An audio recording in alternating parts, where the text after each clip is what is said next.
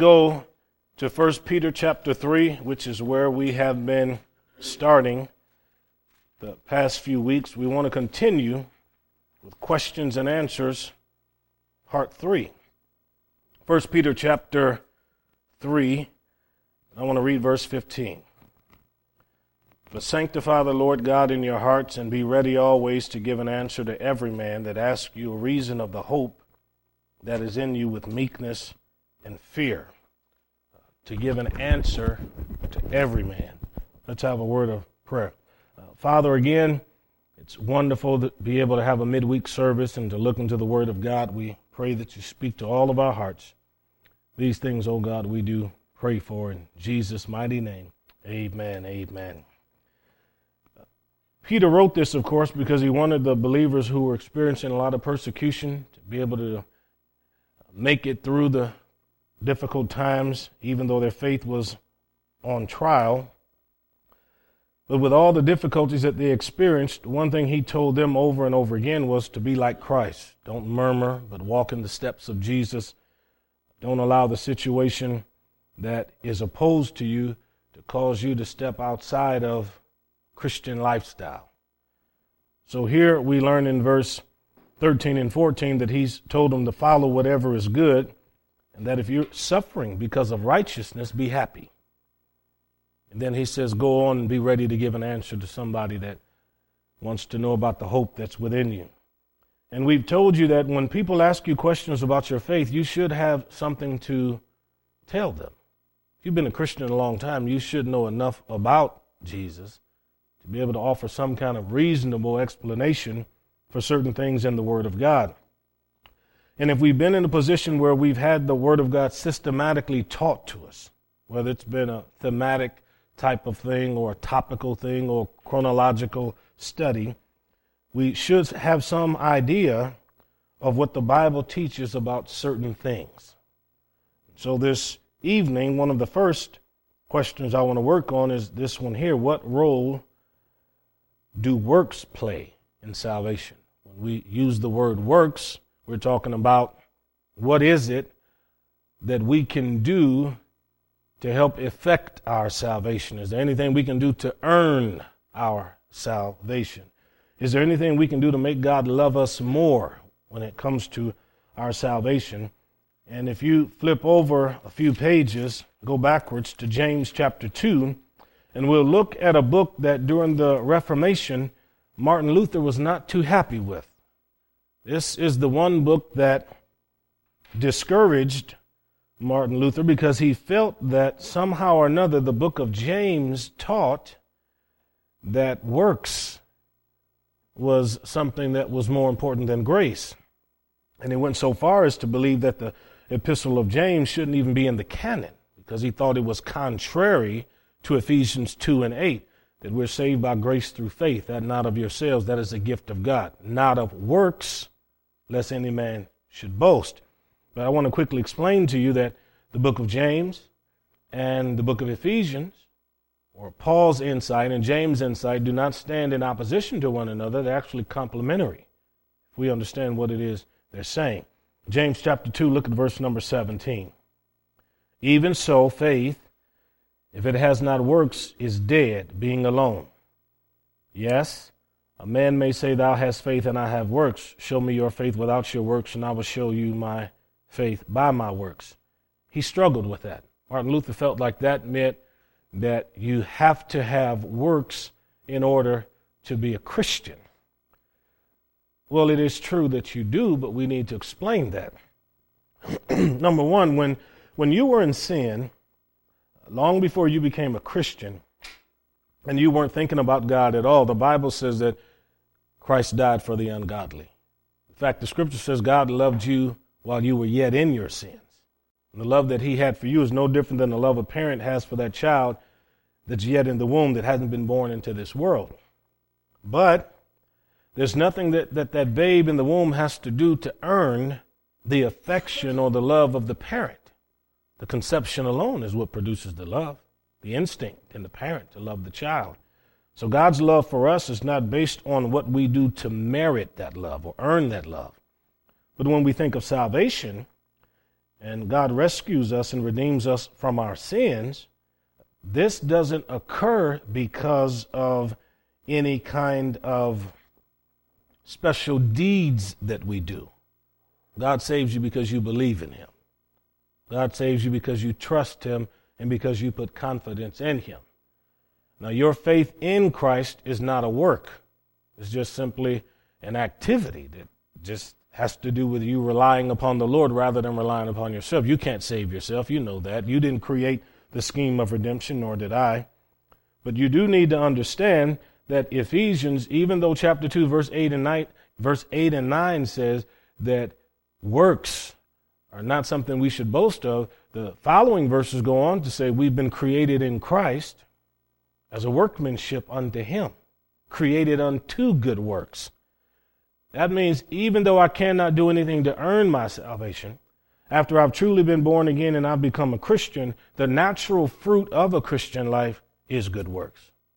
Is good works. Now, it's possible for a person to do good deeds in life and do good works and never be born again. But it's impossible for a person to be a truly born again Christian that loves the Lord with their whole heart and not produce good works. This is why James was able to say, if you have true faith, faith without works is dead. How can you say you love God and believe in God, but yet not live a life that's godly? If you truly love God, there's going to be some exhibition of this particular faith that you have in God. Now, you will hear people, maybe you heard people teach on it, and they'll say things like, well, this person, they became a Christian, they made Jesus their Lord, but they never made Jesus, they made Jesus their Savior, but they never allowed Jesus to become their Lord. So what they're saying is this person became saved, but they didn't obey God. Well, I would question that kind of salvation. The one thing that God does in you when you're born again is he creates a new nature in you. That new nature is godly. So it becomes a natural response that you want to become more and more like Christ. So to be godly is to be godlike. It's not to be God, but it is to be like God. The only way you can be like God, you have to have some understanding of the characteristics of God. And all of these titles that we have for Jesus, Savior, Lord, Master, these are simply descriptions that we use to describe God. We can't divide God up into all of these different kinds of people. In fact, when we say Jesus is Christ, or we say Jesus Christ, we're saying Jesus is Christ, and we're saying the Christ is Jesus. There's no differentiation between the two other than a different description of what it means as Christ, the anointed. Jesus, his Hebrew name, to be a Savior. If I come to your house and I knock on your door and you say, who is it? And I say, it's the pastor. And then you say, okay, come in, Daryl, but stay out, Sutton. Well, how can Daryl come in and Sutton stay out? So we're one. And it's the same thing with your relationship with Christ and understanding him. Anybody who says to you, I made Jesus my Savior, but my problem was I didn't make him my Lord, they just don't understand what happened to them when they were born again. It's just a matter of words, that's all. They don't realize that even though they were Christian, they were just living carnally. And that's an excuse for people who want to live in an ungodly way, but at the same time say, I have never submitted to God as I need to. So the question again is, what role do works play in salvation? None.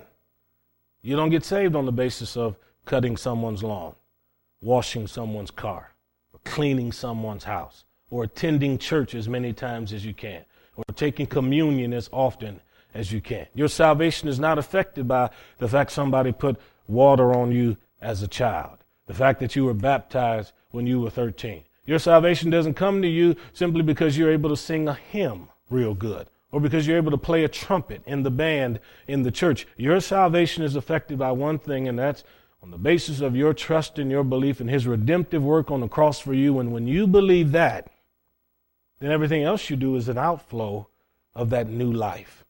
Then you want to be baptized. Then you want to talk like a Christian. Then you want to live a Christian life. Here's another question then, which follows quickly on the heels of that one. This second one then is, what comes first? Belief in Jesus or regeneration? Let's go to Ephesians chapter number 1. Several times I've had conversations with people who are popularly known as Calvinists. Calvinists are people who follow the teaching of John Calvin that some are predestined to go to heaven from all eternity, and others, Ephesians 1, I'm going to read verse 13, and others are predestined to go to hell.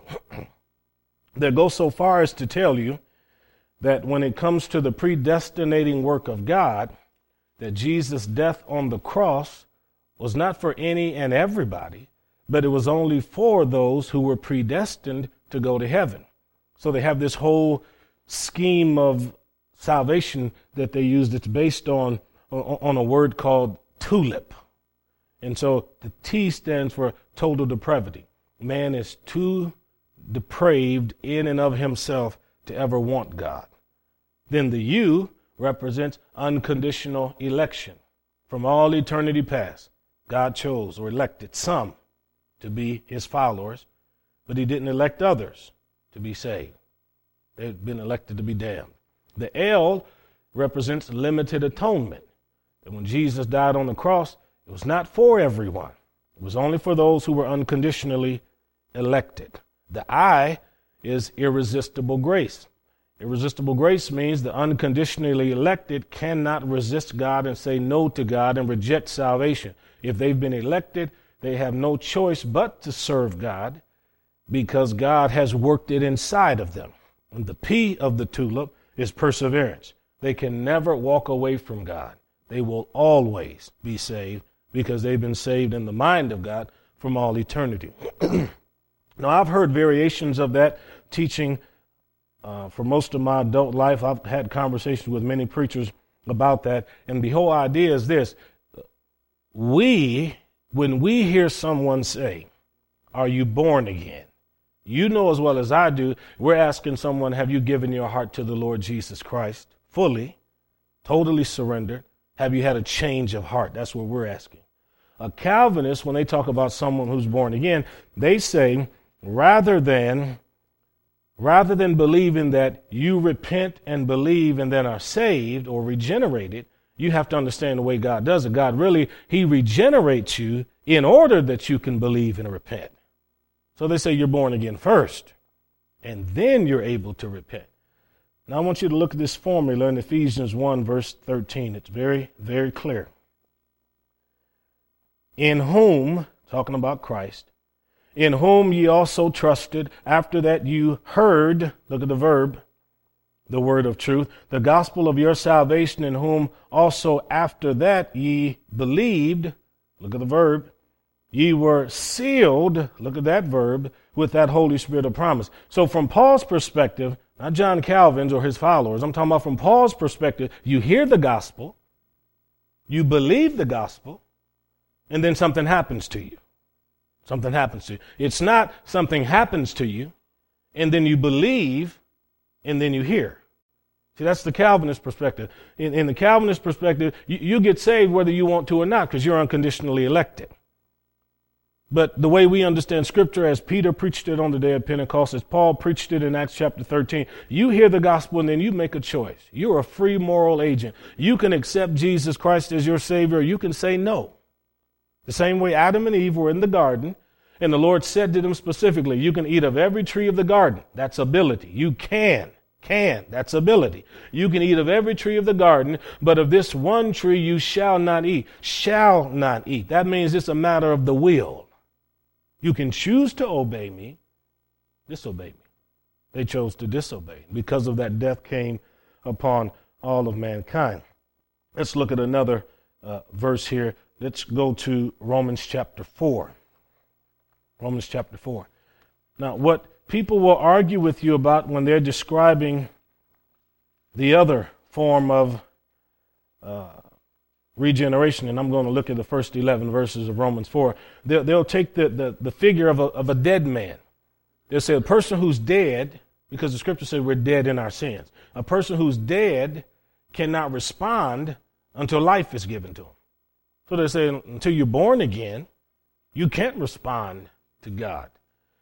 But What we forget, though, is that's a metaphor that only goes so far, because a corpse can't do anything. It doesn't move. It just lays there. However, you, even though you were dead in your sins, you still drive a car. You still go to work. You still make choices of good and bad, right and wrong. And so that's not always the best illustration to try to use if you press it too far. A person who's dead in sins, you can say, okay, well, they don't have the ability inside of them to choose God. Well, they have the ability to choose right and wrong. God gave you the capacity to choose the good or to choose the evil. Don't ever let somebody talk you out of that. The moment we subscribe to the belief that I am unconditionally elected from all of eternity, then you have to ask the question, even though I'm going through all of this and I'm going to church and I'm reading the Bible, how do I really know that I'm the one that was elected? Maybe everything I'm doing is a farce. And what if I'm going through all of this and I'm not chosen by God? How do you have a sense of assurance when you really don't know if you're one of the chosen ones? And beyond that, if there's nothing I can do to reject God, then what kind of judgment is there going to be at the throne? How does God judge people that he never gave the ability to choose him in the first place? God has given you the choice. He said to you that through Peter, that God's not willing that any should perish, but that all come to repentance. So Romans 4, look at verse 1, talking about Abraham. What shall we say pertaining to Abraham our father, as pertaining to the flesh that he's found? For if Abraham were justified by works, he has a reason to glory, but not before God. What does the scripture say? Abraham believed God and it was counted to him for righteousness. Notice that. He believed and it was counted to him for righteousness. So belief or faith has to do with righteousness. Not a work, not a deed, but righteousness. To him that worketh is the reward not reckoned of grace, but of debt. But to him that does not work, but believes on him that justifieth the ungodly, his faith is counted righteousness. So Paul is saying in verses 4 and 5 very clearly that believing in God is not a matter of works. It's God crediting to you righteousness. The day you said, I believe Jesus Christ died in my place, interposed himself between heaven and earth, stood there for me on the cross, died in my place, received the penalty, bore my guilt, shame, sin, and all of that. The moment you put your trust in what he did in that regard, that's when God, in your spiritual bank account, he deposited a large supply of righteousness, because he also made you righteous in him. You became righteous in him. And the scripture says that we who are in Christ are made righteous. Well, look at verse number 11, talking about circumcision. Abraham received the sign of circumcision, a seal of righteousness of the faith which he had, yet being circumcised, that he might be the father of them that believe, though they be not circumcised, that righteousness might be imputed unto them also. Here's what Paul is saying in verse 11. Abraham, in his old age, if you can believe this, had to circumcise himself and his son in his old age. But circumcision was the consequence of a faith he already had in God. You see? The faith existed. So the circumcision, the act of circumcision, the cutting away of the foreskin, was a physical sign or evidence of the faith that was in his heart. It's not he was circumcised first and then he became a believer. He believed and then he circumcised. And that's the same thing that happens in the New Testament with baptism. You believe and then you have this outward physical thing that occurs. At the end of Romans chapter 2, it talks about spiritual or inward circumcision. So as a Christian, men no longer have to have themselves circumcised because the Spirit of God does it in our hearts. The scripture says you have received an inward circumcision. The day you were born again, the day you trusted in the Lord, spiritually the Holy Ghost did something in your heart called the cutting away of the foreskin of your heart. Those are the final few verses of Romans chapter 2. So I'm trying to show you over and over again that faith precedes any of these other things. Now, A.W. Tozer, who was a very good writer and a very good minister, and I think he was Christian Missionary Alliance in that church, if I'm not mistaken, but he made it very plain in explaining when a person hears the gospel, God makes available to them something he called prevenient grace.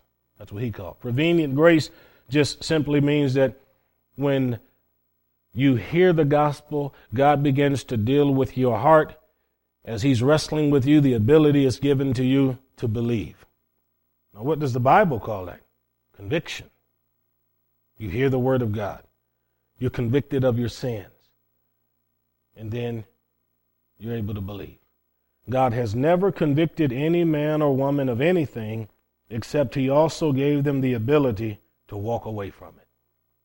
He's never convicted you of any sin except he's given you power to turn and go the opposite direction. The fact that you experience conviction is a wonderful thing. Yeah, wonderful thing.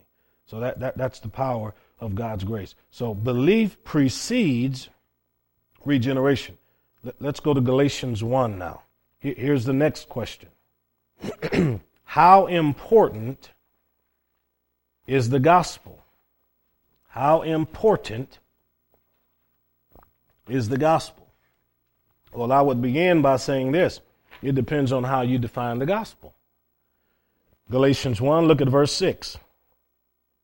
I marvel that you are so soon removed from him that called you into the grace of Christ unto another gospel. So in Galatians 1 and 6, you can see that Paul equates the gospel with the grace of Christ.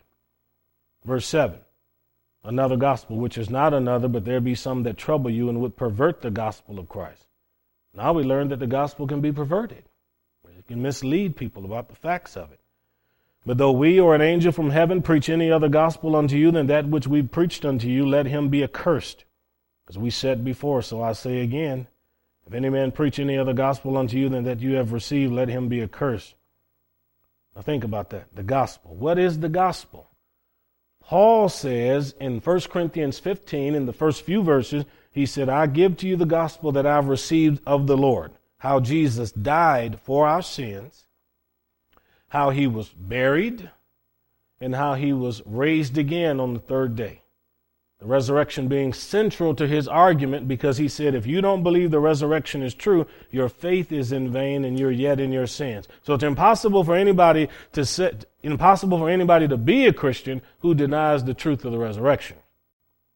Doesn't matter where they go to church and how much they say they love the Lord and all of that. They deny the resurrection. Paul says they're not born again. It's just not possible for it to happen. Well, those three things, his death, his burial, his resurrection, Paul says that's the gospel. When Jesus was born, the angel came and appeared and said, we're bringing you glad tidings. Same word for gospel. So now we know the birth of Jesus has to do with the gospel. So you tie it all together from Jesus' birth all the way to his resurrection. All of that narrative, that is the gospel. So when you ask someone or someone asks you how important is the gospel, then it depends on what elements you're fighting for. Because there are a lot of people that you talk to who will say this to you. Well, the gospel is not about doctrine. Well, what is it about then? They say the gospel is about us just showing love and doing good deeds for people. Well, we are supposed to show love and do good deeds, but if we don't know what the gospel is, we don't even know how to do that correctly. See? There's a teaching that came out of South America called liberation theology.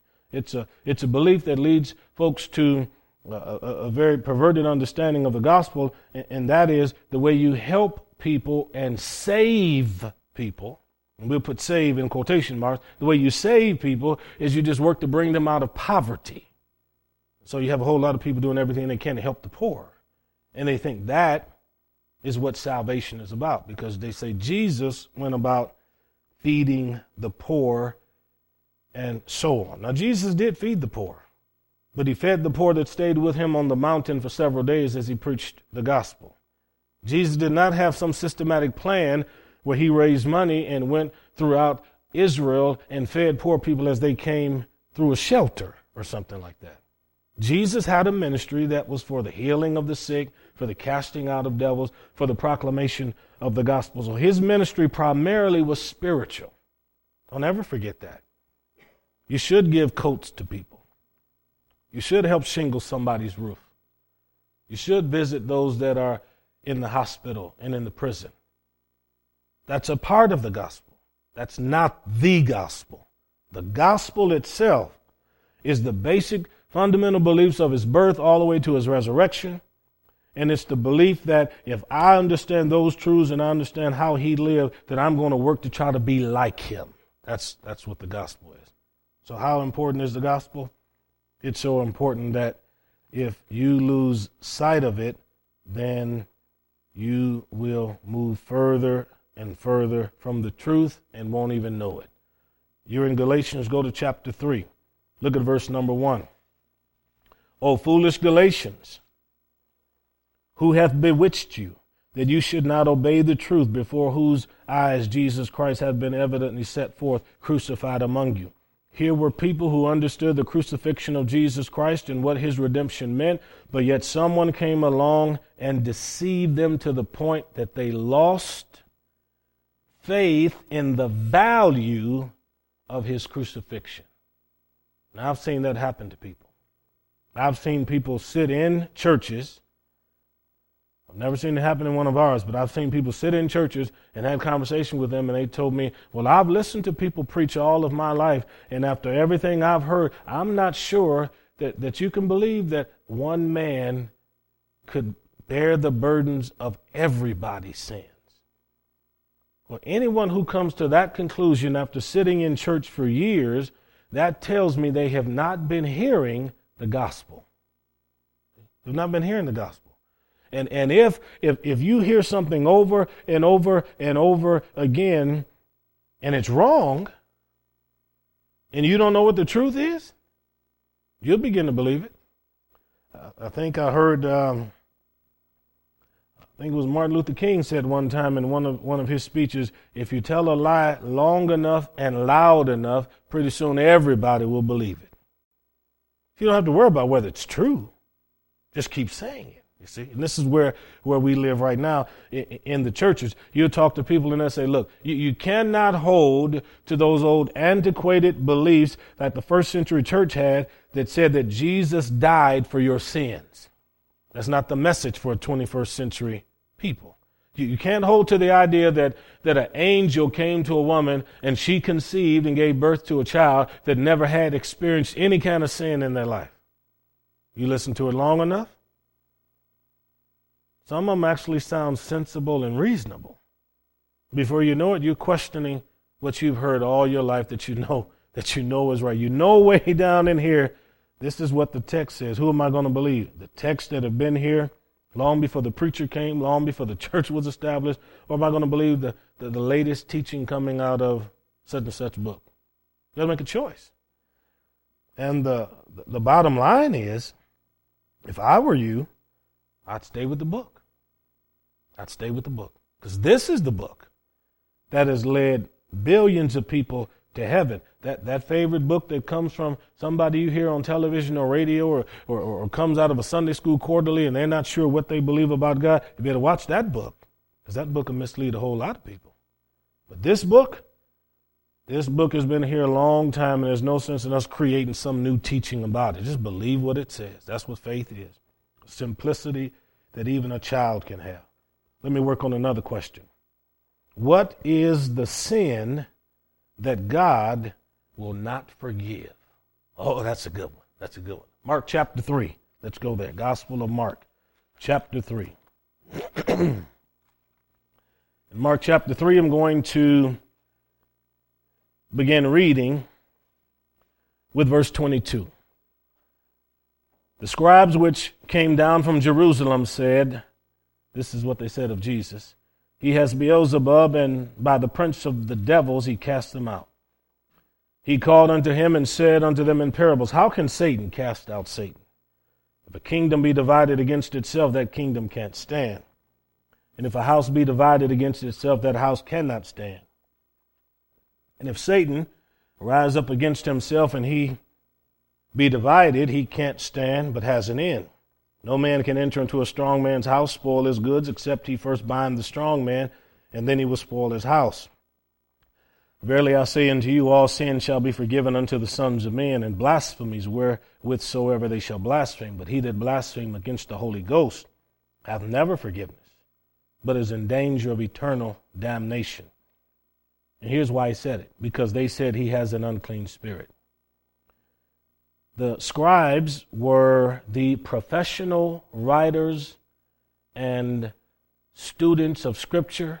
They copied the texts of the Scripture, so they were quite familiar with what every sentence in the Hebrew text said. They made it possible for people to have scrolls of the Scripture in their homes and in the synagogues. So they were experts at the Word. So they had some understanding, of course, of the devil, because the devil is mentioned several times in the Old Testament.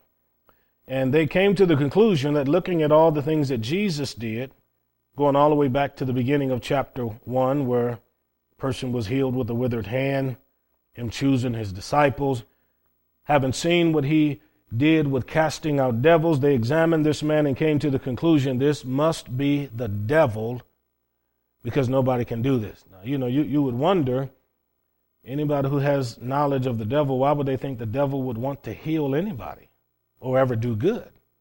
Because the devil in all of the Old Testament, he never does anything good for anybody. He creates nothing but problems. But they looked at what Jesus was doing, and out of envy and out of jealousy, he said he's full of the devil. And Jesus said, well, look, if I'm full of the devil, how am I casting the devil out of people? Satan can't cast out Satan. It's an impossibility. He said, the only way I can do what I'm doing, I've got to bind the strong man first. I can't spoil his goods if I don't take authority over him. So he essentially is saying the only way someone can come into your home and take over your place of residence, they got to deal with you first. And if you got all kind of weapons in there to defend yourself, they've got to remove the weapons from you so that you no longer pose any kind of threat to them. That's what he's saying. How can I be full of the devil if I'm running around here setting people free? And their bodies are becoming residences of God, where faith in God is manifesting. And that's when he goes on to say, you'll be forgiven of everything except when you blaspheme the Holy Spirit. So their blasphemy was that they rejected Jesus. They rejected God's method of bringing deliverance to people. What is the sin that God will not forgive? It's the deliberate unbelief. The deliberate unbelief that a person holds in their heart when it comes to the Lord Jesus Christ. That's the only sin that one can use. And more specifically, it's the rejection of Jesus' sacrifice at Calvary. To reject his role as the Redeemer and as the mediator, and to be utterly opposed to that, and to say that's of the devil, that's the sin or the evil that God cannot forgive. When I was a younger minister in my teenage years, I would often hear that if there was a revival going on somewhere, and somebody asks you whether or not it was of God or not of God, if you said it was not of God, they say, oh my, you're blaspheming the Holy Ghost. You better be careful what you're saying. If you talk against a move of God, you're going to get in trouble. And so there were many people who were terrified that they had blasphemed the Holy Ghost because they said they didn't think something was of God. And I remember back in the 90s, there was a lot of revivals that were going across America and in Canada and things like that. And in my travels and holding meetings, people would ask me, well, Daryl, what do you think about what's going on down in such and such place? And I'd say, well, I don't think it's God. Oh, I'd never say that. What's wrong with you? You won't get in trouble with God. You won't blaspheme the Holy Ghost. I said, well, no, you asked me. I said, my arm hadn't withered and shriveled up. I said, leg didn't get short. I said, seemed to be all right. Just don't think it's God. That's all. Well, why don't you think it's God? I said, well, think about it. If you have people who are in church service and they're saying God is coming on them and God is leading them to bark like a dog, okay, howl like a wolf, or to get down and God is telling them to cluck like a chicken in the altar, I said, it seems to me that somebody ought to know that's not God. Because nowhere in the scripture does God ever cause us to act like animals. To be godly is to be like him. God doesn't have the characteristic of a chicken. Why do I need to try to act like a chicken? And so when they would ask me, I said, oh, no, you need to stay away from that. And one time, a revival like that, where some of this strange stuff was going on, it came to a church over in Russia where a man of God was ministering, and one of the people over there brought a very popular preacher from America there into that meeting, and some of this stuff started happening, these strange things going on, and they wrote a letter back to the man of God who had started the churches over there, and they asked him if this was something they should pursue, and he wrote them back. He said, you need to know we had nothing to do with so-and-so bringing that man over there for these meetings, but I just want you to ask yourself one question. Do you believe your Savior, Jesus Christ, would be down there on that floor acting like that? He said, if you do, you need to join with them people. But he said, if you don't, you need to run. See, you need to run. Just go opposite direction as fast as you can. So to be a Christian, when we talk about the sin that God will not forgive, it's not you looking at something saying, I don't think that's of God. It's rejecting what they rejected, which was God's means of rescuing and saving people, and then attributing that to the devil. That's the sin that God will not forgive. Let's look at another one here. Let's go to Acts chapter 17. This ought to be an interesting one. Acts chapter 17. My wife had gone out to lunch one time with someone, and the question came up, is interracial marriage wrong? Can you be of one color and marry someone of another color, or of one ethnicity and marry someone of another ethnicity? Because after all, race mixture for a long time and for a lot of people was a bad thing. So let's look at the scripture, Acts chapter 17, verse number 24. We'll start there. God that made the world and everything therein, seeing that he's Lord of heaven and earth, dwells not in temples made with hands, neither is worship with man's hands as though he needed anything, seeing he giveth to all life and breath and all things, and hath made of how many bloods? One blood all nations of men for to dwell on the face of the earth, and hath determined the times before appointed and the bounds of their habitation. So he's made all of the ethnic groups of the world out of one blood. Doesn't matter where you go on planet Earth, you cut everybody, they bleed the same color.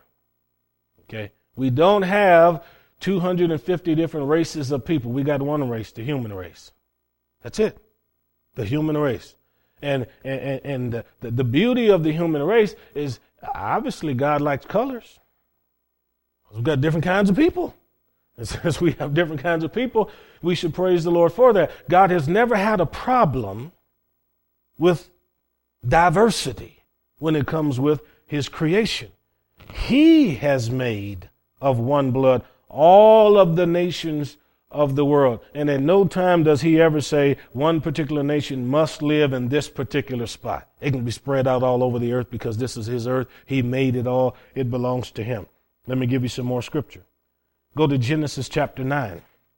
So let's work on where some of the problems began. Genesis chapter 9. There were people 150 years ago, 175 years ago or more who would take this story of Noah and use this to teach against marriage between blacks and whites. And then I'm going to take you to another verse and show you how they would try to use that against marriage with other people. But Genesis chapter 9, this is starting with verse 20, where Noah planted a vineyard. Verse 21, he got drunk and was in his tent naked. Verse 22, Ham, the father of Canaan, saw the nakedness of his father. He told his brethren outside. Shem and Japheth took a garment, laid it upon their shoulders. So Shem and Japheth did not see their father's nakedness. Ham did. and went backward, covered the nakedness of their father, and their faces were backward. They did not see their father's nakedness. Noah awoke from his wine and knew what his younger son had done to him. Now, how did he know? Now, obviously, he had that covering on him, and Shem and Japheth had to let him know that little brother came and told us that you were inebriated, and it was kind of embarrassing what he saw. So, Daddy, we didn't look at you. We just came in and covered you up. So that's something like that had to happen because he had knowledge of it. But here's what he did. He was so angry and upset. In verse 25, he said, "Cursed be Canaan." Now that's Ham's son from verse 22. "Cursed be Canaan, a servant of servants shall he be unto his brethren." And he said, "Blessed be the Lord God of Shem, and Canaan shall be his servant." So it used to be whenever we talked about languages, and in some circles it's still like that, when people used to describe Indo-European languages that speak in Europe, those would be categorized as languages like Spanish and your Polish and languages like that, Latin, languages like that. And when people described your, what we'll say, Middle Eastern languages, they use the name Shem, Shemitic languages. So today we don't use the H, we say Semitic. So Semitic languages have to do with those that linguists and language people think came from Shem. And Japheth is the name they used to use to describe Indo-European languages. So they used to be called Japhetic languages because of Noah. The third one then was Hamitic from Ham, and those were all of your languages of Africa, Swahili, Bantu, languages like that.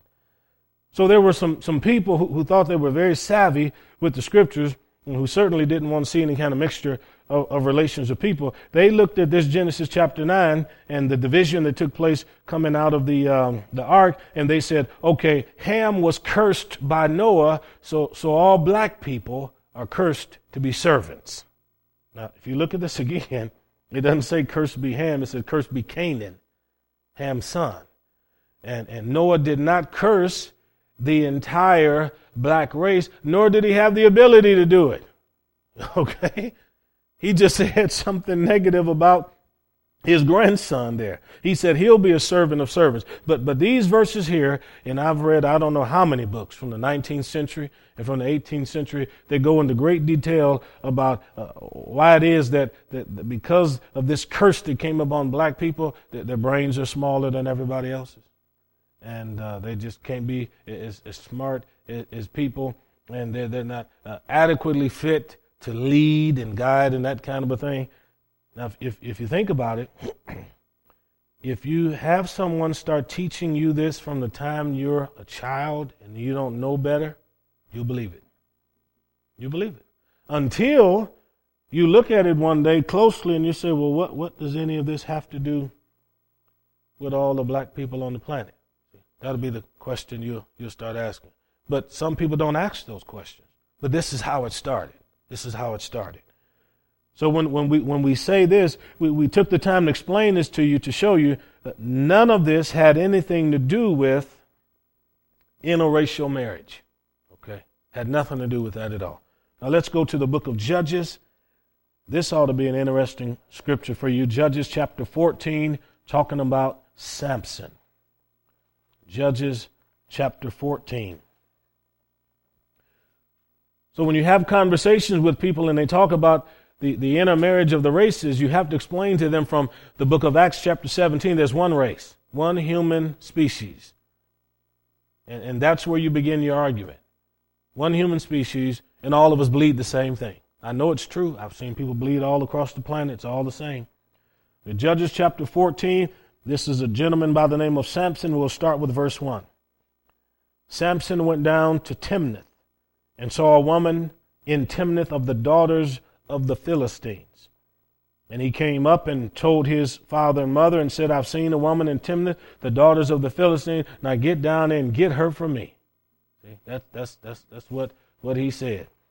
So it's like his future father-in-law was a farmer, and he was out there detasseling, and he said, I saw a pretty little gal, and I want you to go get her for me. Mm-hmm. In verse 3, then listen to this. His father and his mother said to him, is there never a woman among the daughters of your brethren? That means Israelite. Or among all my people, his tribe, that you go to take a wife of the uncircumcised Philistines, people of another covenant, another God. And Samson said to his father, go get her for me, for she pleases me well. Now listen to mom and dad's argument. Is there never a woman among the daughters of your people? Samson had a problem, or I should say a problem. Samson had this particular desire. He loved anybody that wasn't Israelite. He wanted somebody that did not have a covenant with God. To say it this way, he loved unbelievers. Okay, that's what he loved, and he never wanted anybody to look like him. Now he didn't sin because he liked people that didn't look like him. He was sinning because he liked people that didn't know God. Remember the story of Ruth? Ruth was a Moabite. The Bible says that Israelites and Moabites were never supposed to marry because of their past relationship. But the moment she converted and said, your God will be my God, Naomi, your life will be my life. Where you die, I'll die. Where you're buried, I'm buried. She was fit for anybody. That's why it was never a problem when she married Boaz. Because you marry in the Lord. You see, you marry in the Lord. Now, I understand this question right here because I had a brother that was like this. And my brother, my older brother, it just seemed to me he did not like black girls. I mean, he'd come home, they'd be Chinese, they'd be Spanish. He'd come home with white girls. He'd come back with people that were sometimes a different Asian group. And I remember one time just sitting at the table with my dad and say, he don't like any of us, you know. He don't like any of us. That's what my dad said. Now, you've got to understand, my parents weren't prejudiced at all. They didn't care. Our neighborhood was mixed, and we had people around us in all kinds of situations. But that's what comes up. If you live in an environment where I had a neighbor down the street that was Hispanic, had people over here that were Caucasian, folks over here that were Caucasian, people over here that were Asian. When you live in an environment like that, you got more to choose from. Okay? You got more to choose from. And this is what ended up happening here. This man had access to a lot of different kinds of girls. And mom and dad's problem was, why do you have to go after people that are not part of the covenant children of Israel? So that's like us as Christians. The way we would reverse this, because this has nothing to do with the color of anybody's skin, but people in the past have tried to use that. What God is demonstrating is, if you're a Christian, you have a covenant with God, you avoid people that don't have a covenant with God. It doesn't matter how much they please you, how much they love you. The way people use this in the past, they would say, you have to marry of your own race and your own color. They said, well, you don't ever see a fox mating with a wolf. They'd say stuff like that. So you certainly can't be Hispanic and marry somebody that's white. And they go through all of that, but you know as well as I do that dogs, they don't care what color the other animal is they mate with. Birds don't care anything about that at all. Cats don't care anything about what color the fur is on the other party. That stuff doesn't have anything to do with anything. So as a Christian then, what we say clearly, especially when you get into the book of 1 Corinthians, is the Lord says, if you're going to marry, marry in the Lord. And when it comes time for you to talk to people about interracial marriage and relations, you let them know God doesn't have a problem with anybody of any color because God made us all. God's never told anybody of one particular ethnic group, you cannot marry people of that ethnic group. If he did say that, it's only because people of that ethnic group didn't want him. And he did not want his covenant people perverting themselves so that they would lose their faith in God. It's always faith. It's always a covenant, and it's always relationship with God. So we think we'll stop there for tonight, and we may do one more week of these. I like these questions and answers. But let's have a word of prayer, and then we'll talk a little bit more. Father, in the name of Jesus, we love you. Your word is pure. Your word is true. Thank you for how your word edifies us and it clears up so many places where confusion abounds. Help us, Lord, to walk wisely before you and to use our lips to manifest your grace. Give us an understanding heart to talk to people about these things. We may not be able to remember everything we said tonight. God, help us to be able to minister to people in Jesus' name. Amen. Amen.